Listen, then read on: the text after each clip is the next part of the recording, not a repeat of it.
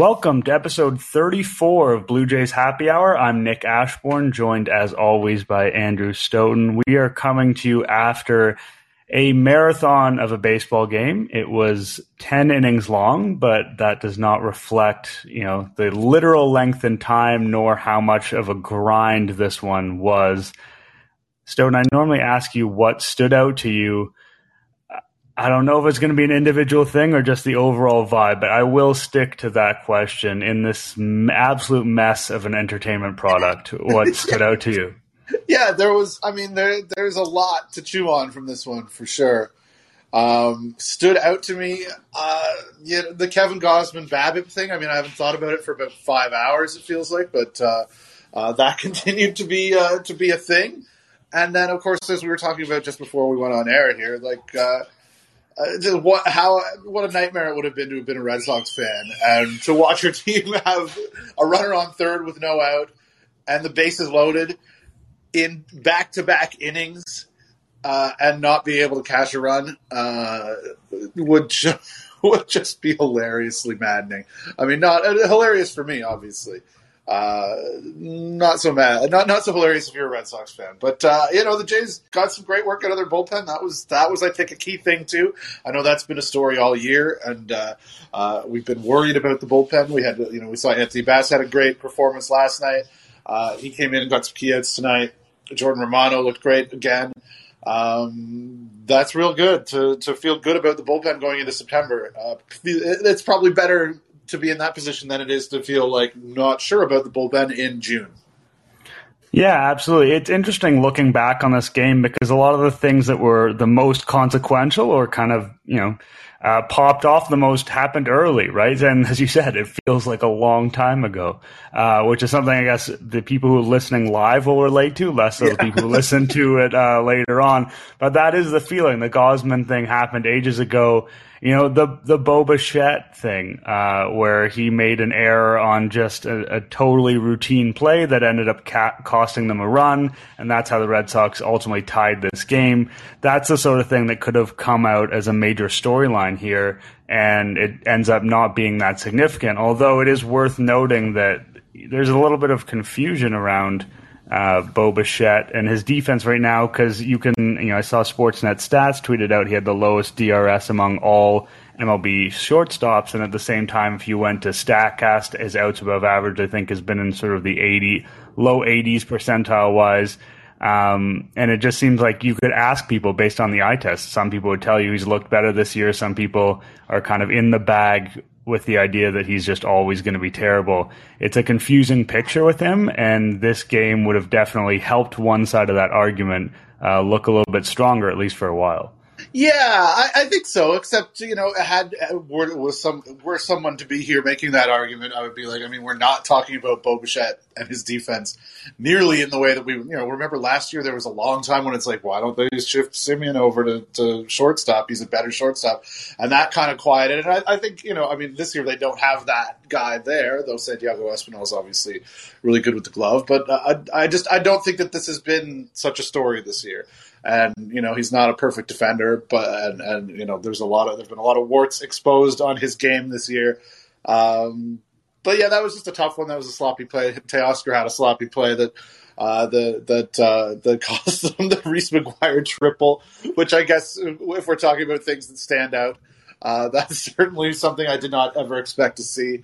Also, the ball went underneath Vlad's glove at one point, a fairly routine one that Kevin Biggio happened to be right there to back up for, which was also crucial in getting through one of those, I saw someone call it a Houdini act innings. I think that both the ninth and the 10th were, or the 8th and the 9th were. But yeah, I don't know. Bo's defense, I think Matt Chapman probably, because obviously he's incredible, does a lot of work in covering for some of those deficiencies of Bo, and just sort of his range overlapping enough that Bo is not as exposed as he would be if, say, Vladdy was over there. But yeah, I don't know. You're going to have a bad throw from time to time. I don't know. That didn't bother me any more than that kind of stuff ever does.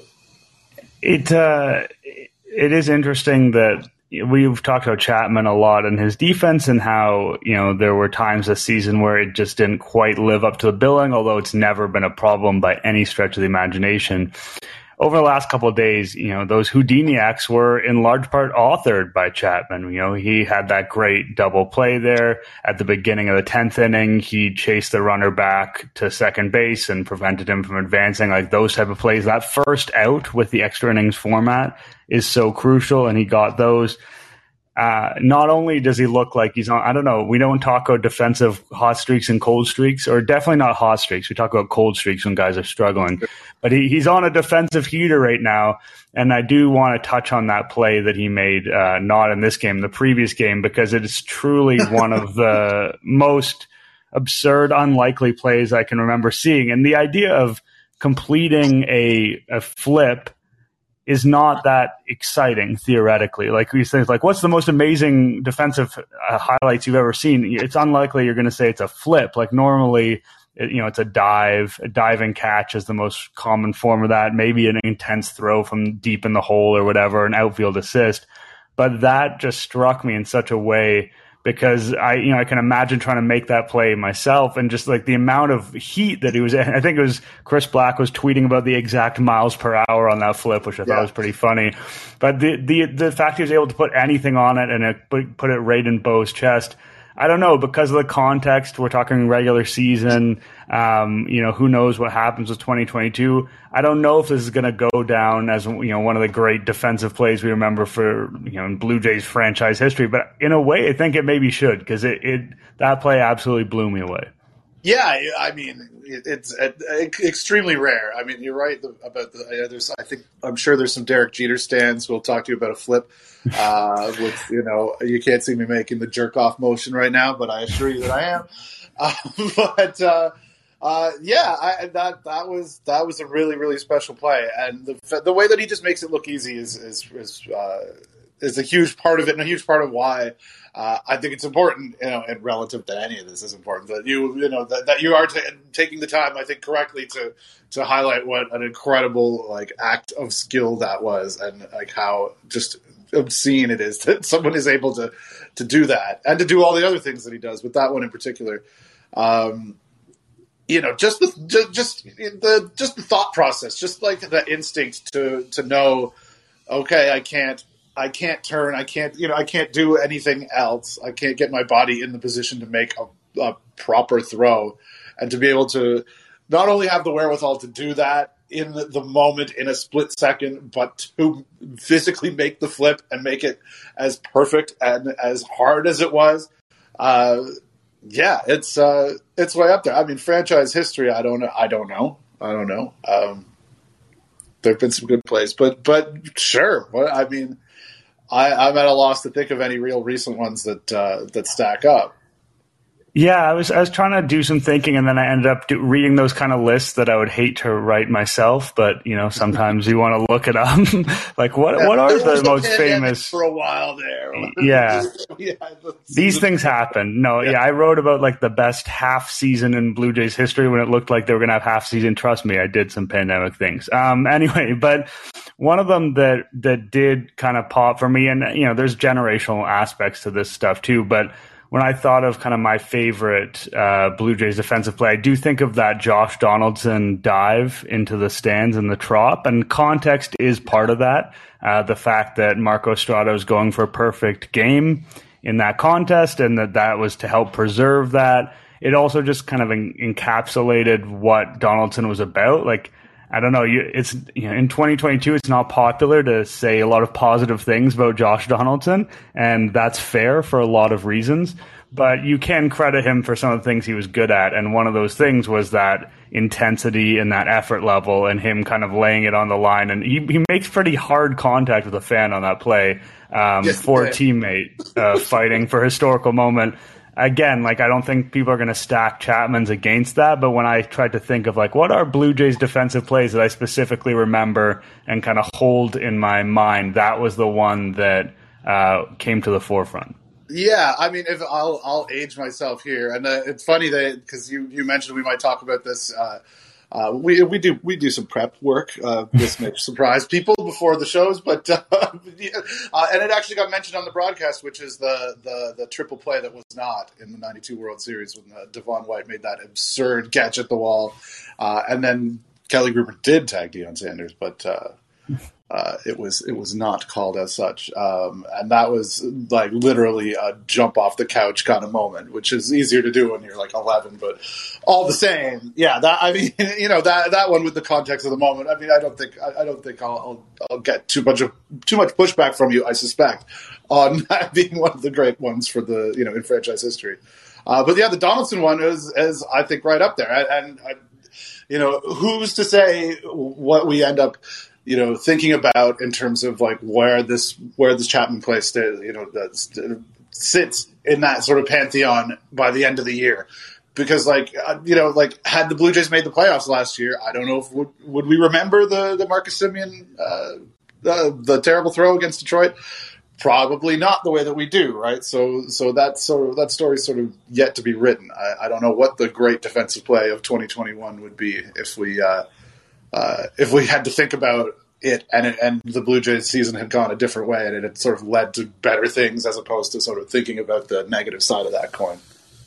Yeah, I think we've discussed before how our memories, especially as it pertains to the regular season, are probably not as good as we think they are. And so I do like to take time when these moments happen to think about, is this something we're going to remember? But the reality is most of the time the answer to that question is no. And that's just because of our own failings as human beings, and there's a lot of things that come into our minds. This is the sort of thing for me that's probably, if Matt Chapman becomes a Blue Jay of some significance, franchise history-wise, which he easily could, depending on the playoff success, if they have it this year or next year, or if he gets extended.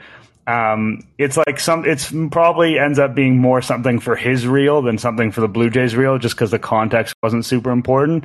But I can definitely envision a Matt Chapman, I don't know, returning to Toronto in his age 36 season after playing with the Brewers or whatever the hell happens to him. And then this is like a big high point on his reel.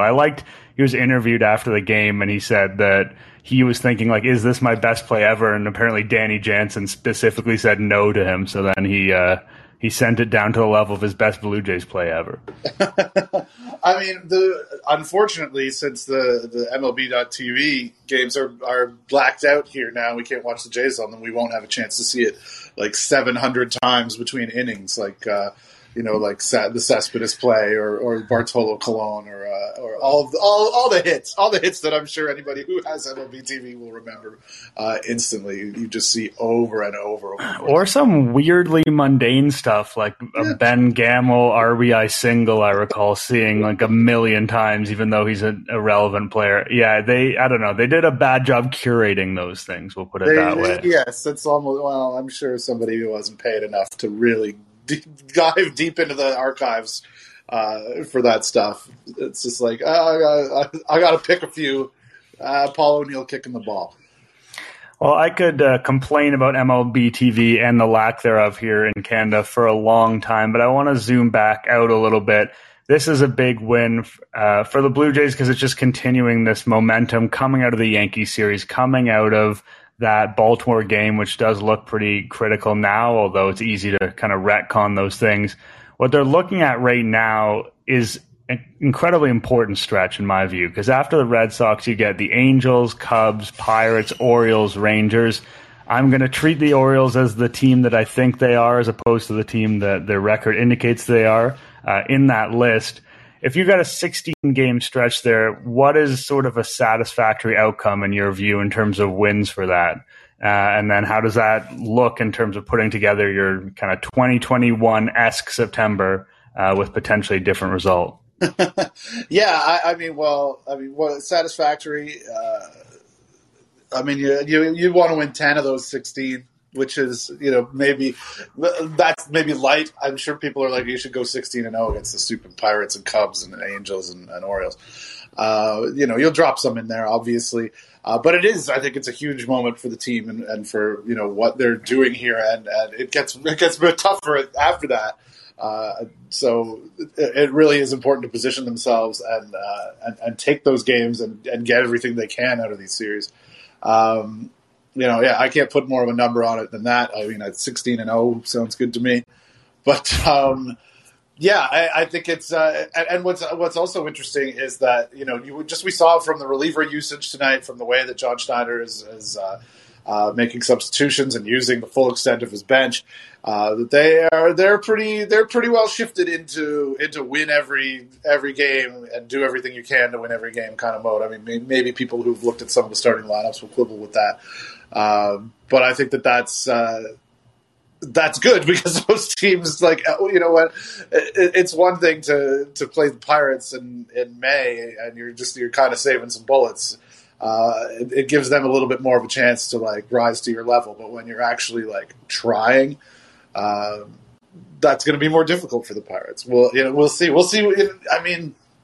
This is not stepping as far back as you perhaps would like. But even I'm thinking about Friday's game for the weekend series. A lot of reliever usage over the last couple of days, and a lot of Yusei Kikuchi taking up an eighth of the bullpen at the moment as well, which is not making matters any easier for them. But I assume, I don't know, it's going to be hard for them to take bodies out, right? Without there's not a lot of guys. Zach Pop is gone. There's not really guys with options. So we'll see how that goes. Within the whole idea that this is what they're doing, is that this is, if the game is there to be won, they're going to do everything they can to win it, which I think is the right play. And I'm glad that we saw as much Romano over the last two games as we did, because he's their best pitcher, and you don't want to be given, Boston just dying to lose that game, and the Jays just wouldn't take them up on it for so long. So you really do want to take advantage of that, and I'm sure there's going to be opportunities to win games that are coughed up by the Cubs and by the Angels and by all those teams ahead for the next little stretch. Yeah, I'm sure those teams will do a Red Sox impression at some point. And as you mentioned, just the way they treated this game tonight, Garcia, clearly they were very reluctant to use him. They didn't warm him up until they felt like they absolutely had to. But they did do that anyway. And then, it's hard to know what the result of that was, or maybe they figured that it was a bad idea to do it after maybe he said something. I don't know exactly how that went. We'll find out later potentially. But, Romano pitched 15 pitches on Wednesday. They don't love to use him multiple games in a row when they can avoid it. It's pretty clear that it's kind of all hands on deck, playoff style, whatever cliche you want to apply to it. And you're right, it is the right move. Today, both the Mariners and the Rays won their games as well. And both of those teams are, very close to the Blue Jays in this wild card seeding, and they have reasons. Robbie Ray is the most famous one. But, that we all know that home field advantage goes beyond vaccinated and unvaccinated players. It is important regardless of the circumstances. They're clearly trying to play, and, the Yankees are in theoretical reach if they have a massive collapse, but they're clearly demonstrating that this is important to them, this seeding, because I don't know if you could really cruise when the other teams are more like 2 games out of the playoffs, but they could have felt fairly comfortable that they were going to make this thing, and it seems like they're pushing harder than that. Yeah, I think absolutely. I mean, you want to be at home, and like you say, vaccinated or not, I don't know if that's the reason. I think it's just you have an advantage playing at home, I think, and just the comforts, the crowd, and all of that. I mean, it's they're going to sell playoff tickets regardless, even if they don't make the playoffs. You see that happen every year, so I don't know that it's like there's a financial impetus to do it. It's just, you should be as good as you can, and you should think about the Yankees at this point, because, the Yankees have shown that they are, I think they got Stanton back tonight. They're still a very good team, but they're not what we thought they were. And it's still not out of the realm of possibility that they can collapse. And I think people, something that's worth remembering is also that we kind of, we think of the baseball calendar in, just the way that it always is, but because of the lockout and the delay to the start of the season, I think the regular season doesn't end until like October 7th or something like that. It's like an extra week of games, which is why the World Series could go potentially until like fucking mid-November. So that's, you kind of think, all right, September, there's 4 weeks left in the season, and it's like, well, right now there's about 6 weeks left in the season. So that does give them a little bit more runway if they really could make a run, and that I think puts these games that are coming up, it makes them more important than they would be at a different point in the calendar. They're not like they got to win whatever's in front of them, but there really is a real opportunity here because they have such weak opposition for the next couple of weeks.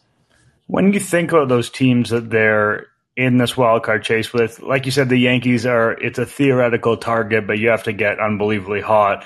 In all likelihood, this is where they're going to wind up, is somewhere in this wild card pack. Like, who scares you more, Seattle or Tampa Bay? Like, who would you least like to face? I mean, you can forget about venue for a second, unless you really don't want to go to the Trop, which I guess is a thing that some people feel. Yeah, nobody wants to go to the Trop. I mean, I think I would say on paper Seattle's probably a better team, but I mean, it's so hard to assess Tampa at the best of times, and I think this year with all the injuries and stuff, I think that they've been, they're an interesting team. Like I mean, some of it is clouded by like Brian Yarbrough but just the way that their relievers function. But like I was looking through bullpen stats and team bullpen stats, and they haven't had a great bullpen this year, and they're right down with the Jays in terms of like average fastball velocity in terms of like their relievers as a group, which I'm sure Tampa has found a way to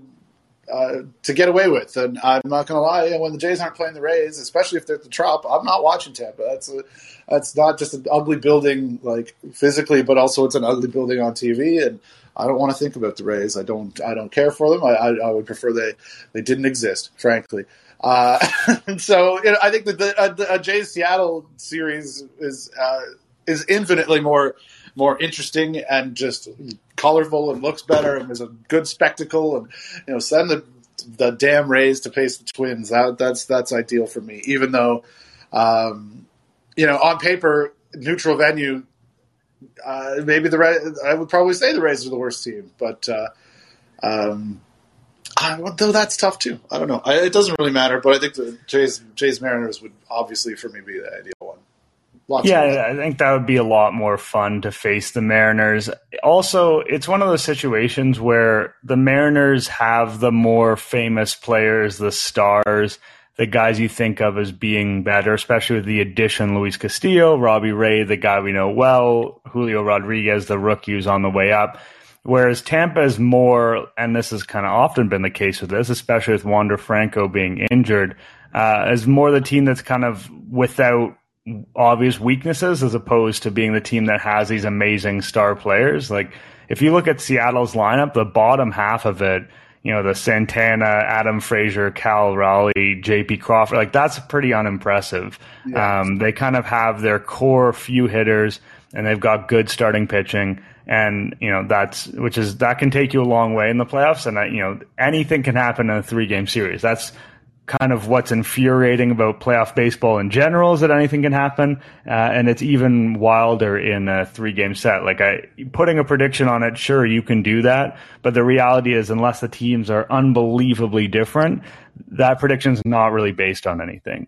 So, people who are listening are obviously the Jays getting the wild card series are going to pull for the Jays. They're like, oh, the Jays are the better team. And that's probably true in either of these cases. That does not insulate you in a 3-game series. Again, that's not a fun way to think about baseball. It's kind of a nihilistic way to think about baseball. But I think if you're a fan, let me put it this way.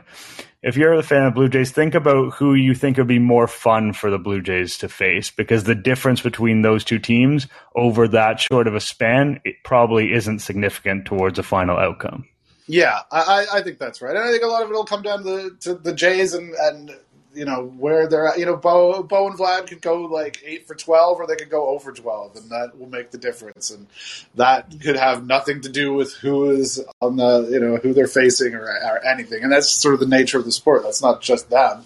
But it's, it's just I don't know, 2-3 games doesn't really mean much. And it doesn't, it's going to be wild. It's going to be tense. It's going to be, you're going to be hanging off every pitch. But yeah, I think that it is folly to try to think about it too much more than that and do anything but just sort of enjoy the ride and not worry too. I mean, you can't do anything about it at this point anyway, really. I mean, I guess you could strategize a bit, but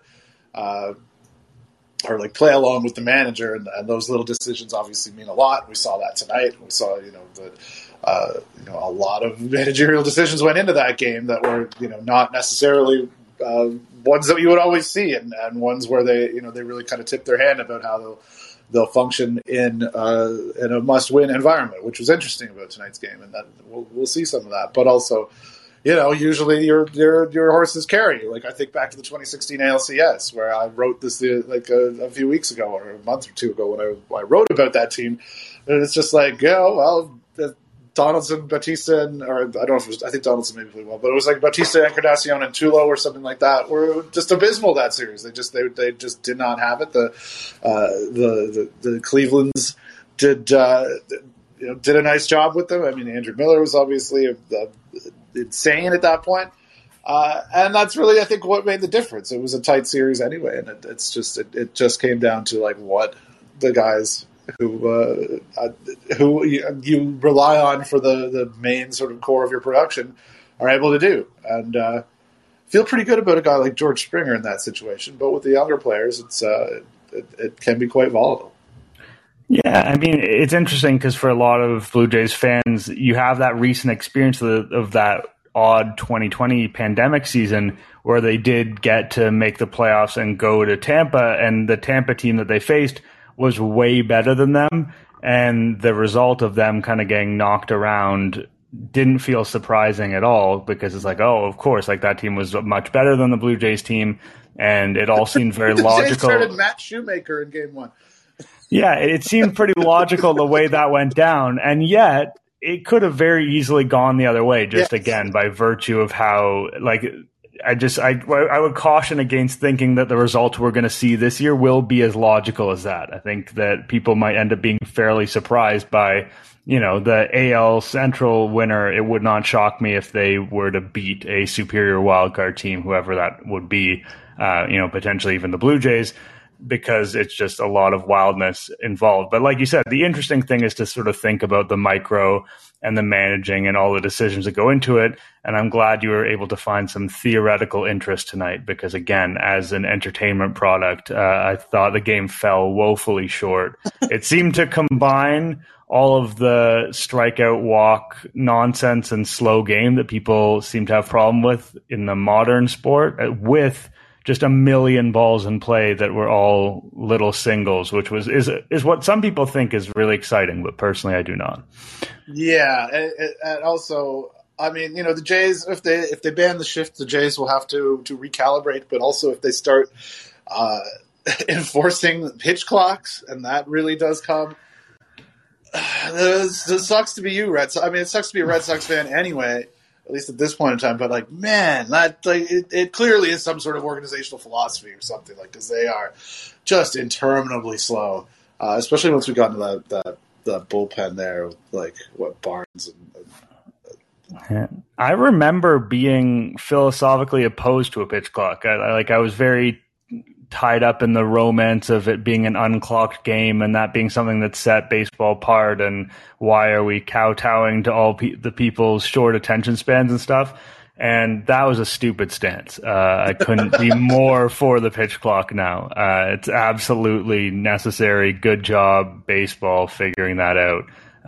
Because, a game like this made it clear that that's exactly what we need. Before we get out of here, I mean, we're not immediately on the verge of getting out of here, but it is getting late. I do want to touch on one of the developments in Blue Jays world that happened since we last talked, which is of great significance, and that is the arrival of John Gibbons on the scene for his Twitter account, which appeared over the weekend and has been, to use the sort of hockey bro parlance, absolutely buzzing for the last few days. Has been an essential addition to the conversation, and sort of, I don't know, in my opinion, everything you would want it to be. You always worry that, he's firing from the hip, so you don't know what's going to happen longer term potentially. But yeah, what is your first impression on the Gibby experience? 'Cause it just seems like this is something that a lot of people didn't know was a possibility, but is absolutely something they would have been asking for. And it feels like he's kind of delivering on the brand at a pretty high level. Yeah, I mean, do we have independent verification that it's him? That it's really him? Well, I mean, it began with a video of him announcing that he was doing it. So, oh, did it? Okay, all right. That was the first tweet was a video of him saying, "I'm doing Twitter now," yada yada yada. So we're pretty confident it's not a scam account. Okay, there's the first there's the first hurdle crossed. I mean, just because of my job and just because of I don't know, I am fascinated by it on like a different level. Like, Gibby's hilarious. He's awesome. I think he was following me before I followed him, and I'm like, so who are the handlers here? Like, what's really behind this? What's going on here? Like, Gibby doesn't, I'm sure, know who the fuck I am, and just for me, like, for that to have happened means there's somebody out there pushing this a bit. And I'm very curious about that aspect and what that means and who's doing it and why and what's in it for them and where this is all going. I mean, he's a great personality. I mean, Twitter's I think a great venue for him. I think that he's been killing it. The buzz is warranted. It feels like his voice, which not always the case. Sometimes it turns out beloved actor Nick Turturro is just a raving madman. I don't know, but yeah, I guess I'm sort of fascinated by the machinations of like how it even all came about and what the point of it is. And maybe that's not giving Gibby enough credit. Maybe he literally is just like, yeah, it seems like a fun thing to do. So there are a couple of pieces, and I'm not saying that I have the whole puzzle here. I mean, one of them is he's got his like Cameo or Cameo equivalent thing, like that's linked in the account. So I mean, that might drive some of that stuff. The second one, and this is me just spitballing, this is not me knowing for sure, but I think that when he had sort of recently retired, he would have hoped that another opportunity would kind of arise for him quickly at the major league level, which I think would have been warranted. He's been a solid manager for a long time with a lot of experience and some success as well. So I could imagine him kind of, whether, I don't know, maybe there were offers or things that he didn't want to do and didn't want to pursue, but if that kind of avenue isn't, I don't know, open to him or isn't what he wants it to be, this is maybe like, okay, we'll do this other thing. And I think that he mentioned in his video that there's going to be a podcast to come, so we'll have a competing podcast. That, hopefully we can survive through the Gibby podcast coming through. But I think that maybe this is the shift from I'm looking for coaching stuff to can I be the fun personality and convert that into some kind of media thing. But I do want to give him credit because I think that I would have thought it would be just that, like, oh, link to my thing and get my videos and here's this podcast I'm doing. And it seems like, he's replying to a ton of people. And just kind of shooting off thoughts and stuff like that. Like, it is more interactive and more genuine than you'd imagine, and less of the sort of bald branding play that you would sometimes see in a situation like this. Yeah, and I think his authenticity, to go into the like marketing speak is it's a huge asset for him, and I think that sure, yeah, I mean. Fuck, I'd pitch being Gibby's agent to him and be like, all right, this would be one of the first things I would suggest for him to do, right? Like this, it absolutely makes sense that somebody, is in his ear and is like, okay, this is the way to get a media gig. And he does do some stuff and, he does the Cameo type thing. We should be plugging it. I forget what it's called, but I mean, it's Gibby. Everybody knows it. I guess if he's doing a podcast, we'll have to try to get him on here before he becomes an official competitor. Which is not a terrible idea, but yeah, I think it's smart, and he's a guy who should have a media gig of some kind because he's a lifer, knows what he's doing, and is just like a compelling, fun personality that everybody likes. Which is also tangent here, but like it's just so bizarre to me because I was like among the group online at the time of his first firing, being like, Gibby got a raw deal. Like this guy, Ricciardi did him wrong.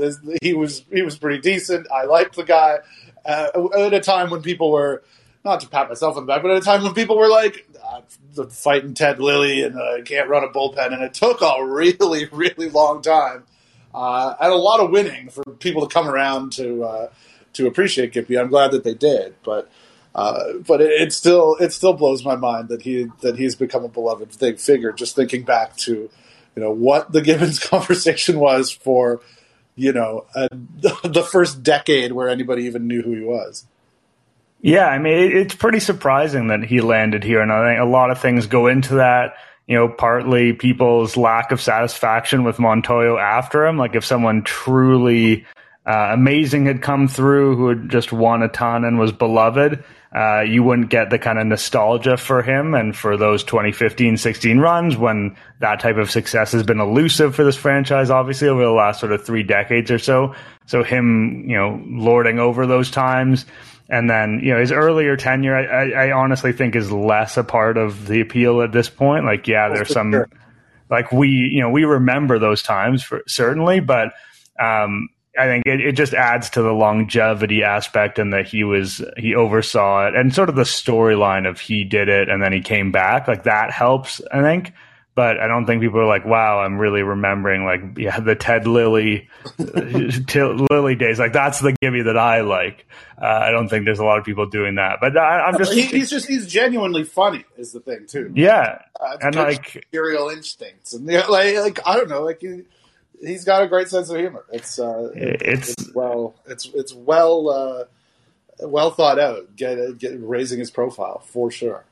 Yeah, and like when I was covering the team sort of on the ground in more of a beat capacity, like he was the manager, and when you're doing that job, you spend a lot of time in the manager's office. You spend sort of close to, I don't know, maybe 45 minutes a day there before games, and then after games is more of a press conference, but before games is more of a hangout.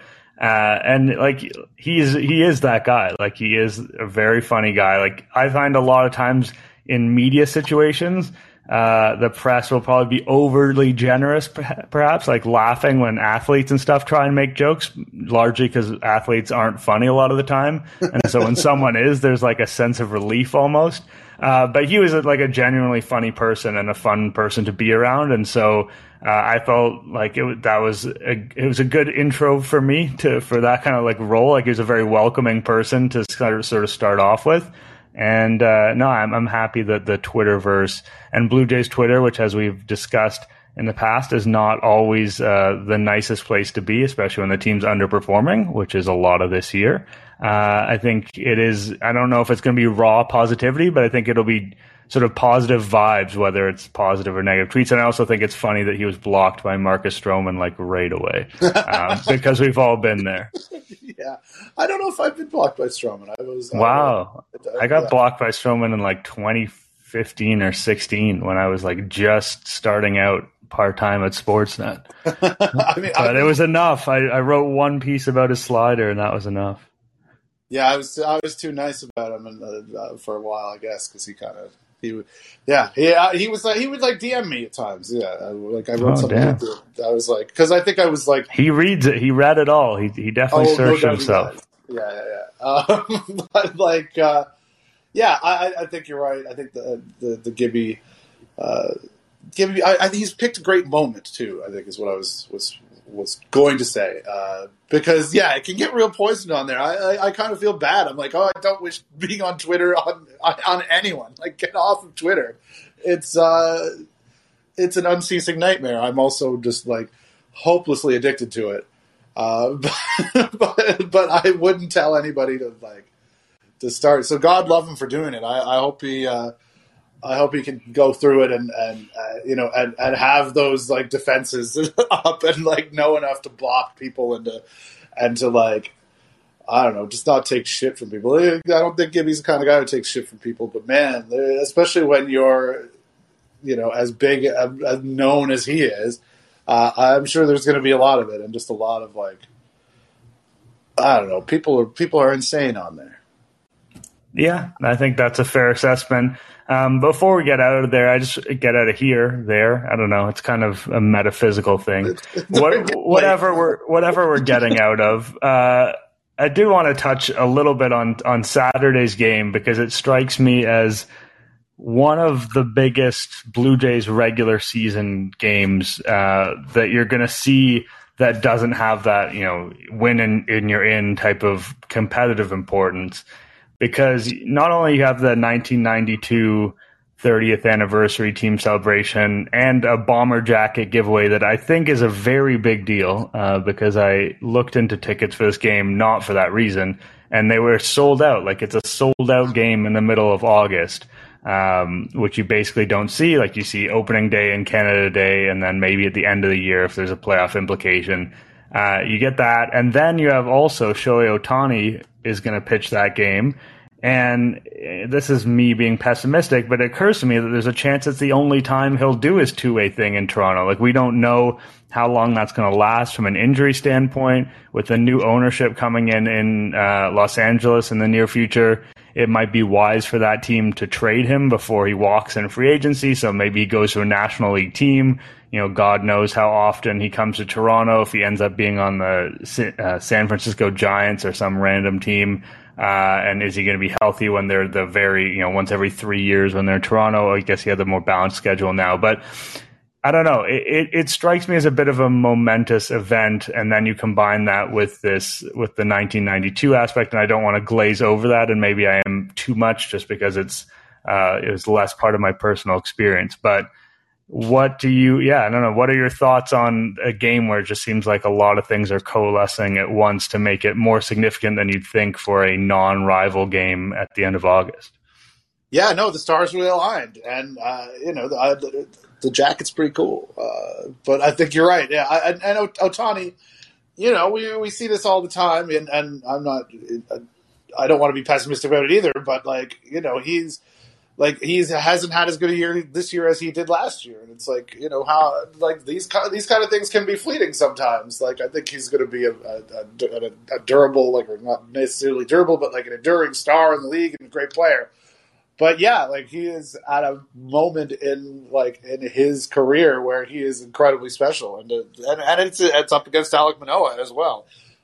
Which will just make it that much more fun, because I'm sure he will be up for the spectacle, and is obviously a great pitcher in his own right, and has seems to have a knack for keeping his team in games, and he hasn't been around long enough for those kind of narrative things to really matter that much, because it can all change really quickly, but I think that's a great part of it. The 92 thing, those guys being there, I was tweeting about it. I wrote about it. Dave Winfield being there is really fucking cool to me, because that's a guy. No offense to Joe Carter, but you kind of see him every year. They're all at the golf tournaments. They pop up at the Dome. They pop up on the broadcast.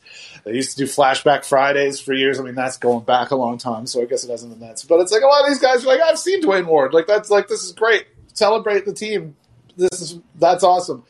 But for me, it's but Dave Winfield was just here for the 1 year, and it was a spectacular, incredible year that really meant something, and really was symbolic, and what also was they won the goddamn World Series, and that's and the Winfield wants noise. He was just such a huge part of that doesn't get doesn't pop up on the TV broadcasts and stuff, because he's not exactly, he's not wearing a Blue Jays hat in the Hall of Fame, but he is in the Hall of Fame. I think that's really cool, and obviously, on the field, and the importance of it to the Blue Jays, especially with all the scoreboard watching going on. And you can't you could not have drawn it up any better if you're the Jays, absolutely, and hopefully. Hopefully, it's cool enough in there that people can put on those damn jackets. Though I suspect it'll be about 40 degrees. Yeah, I'd be surprised. I mean, looking on Twitter now, people are saying, a friend of the show, Minor Leaguer, saying that the tickets are $130 on sort of, I guess, StubHub or whatever is getting screenshot there for 500 level. That's the level of excitement around this game, and I think that's pretty cool to see in a game that doesn't have a special competitive impact. It's the other things associated with baseball that have it so ratcheted up. And I don't know. I don't know. I'm not telling people what to do with your money, but consider it, because it is it's going to be a special event for Blue Jays history. And then the Ohtani side of it, it might literally be that he's a guy you want to tell your kids, grandkids, whatever, relatives, random children you encounter as an elderly person, however that plays out, that you saw him live, because he is truly this unique figure in baseball history, at least right now. Who knows about the future, but seeing him live is special. I think sometimes we forget how special it is to see players live because they're so much more accessible to us now through the internet. And on just seeing highlights on Twitter and all that thing, like things that were not available to fans earlier, where you really did not see the guys who are not in your league, in your division with any regularity. Now we feel like we see a lot of Ohtani, even if we don't literally see him. But I do think there's something valuable about, being there, being live and seeing these, historically important players. So again, I'm not telling anyone to go out and spend $138 for the 6th row 500 level ticket, but it should be special. Yeah, no, absolutely. I think you're right about the, not seeing, like I was thinking about this. I looked this up the other day, or I didn't even have to look it up, but like when the schedule came out, the Giants are coming to town next year. The 2023 schedule came out, and I was thinking about it. I'm like, I was at the 91 All-Star game as a child. And I'm like, Will Clark started for the Giants there. Started for the NL there. And it's like, that's the first time a Giants player had ever suited up for a game at the Skydome or in Toronto, which is just sort of like insane to me because the Blue Jays have been around for quite some time at that point. I mean, like only like less than 15 years, I guess, but still. It really is kind of rare, and the Giants sort of brought that back because that was a thing for years. I think Barry Bonds played at least a couple series here, but it was like if that. My memory is terrible for a lot of things like that, but I'm sure he played here. But it, like you say, it's like the few and far between, and obviously that's changing a bit. I think that's for the better, But yeah, getting to see these guys who are like real, true superstars, like Will Clark, it's pretty special. Yeah, the Shohei Ohtani of his era. Okay, we'll leave it there. It's getting late for you guys who are here live. We appreciate you tuning in, whether it's right now or people who are going to listen later on. And we will see you on Sunday after the game. That is correct. Thanks, everybody. See you Sunday.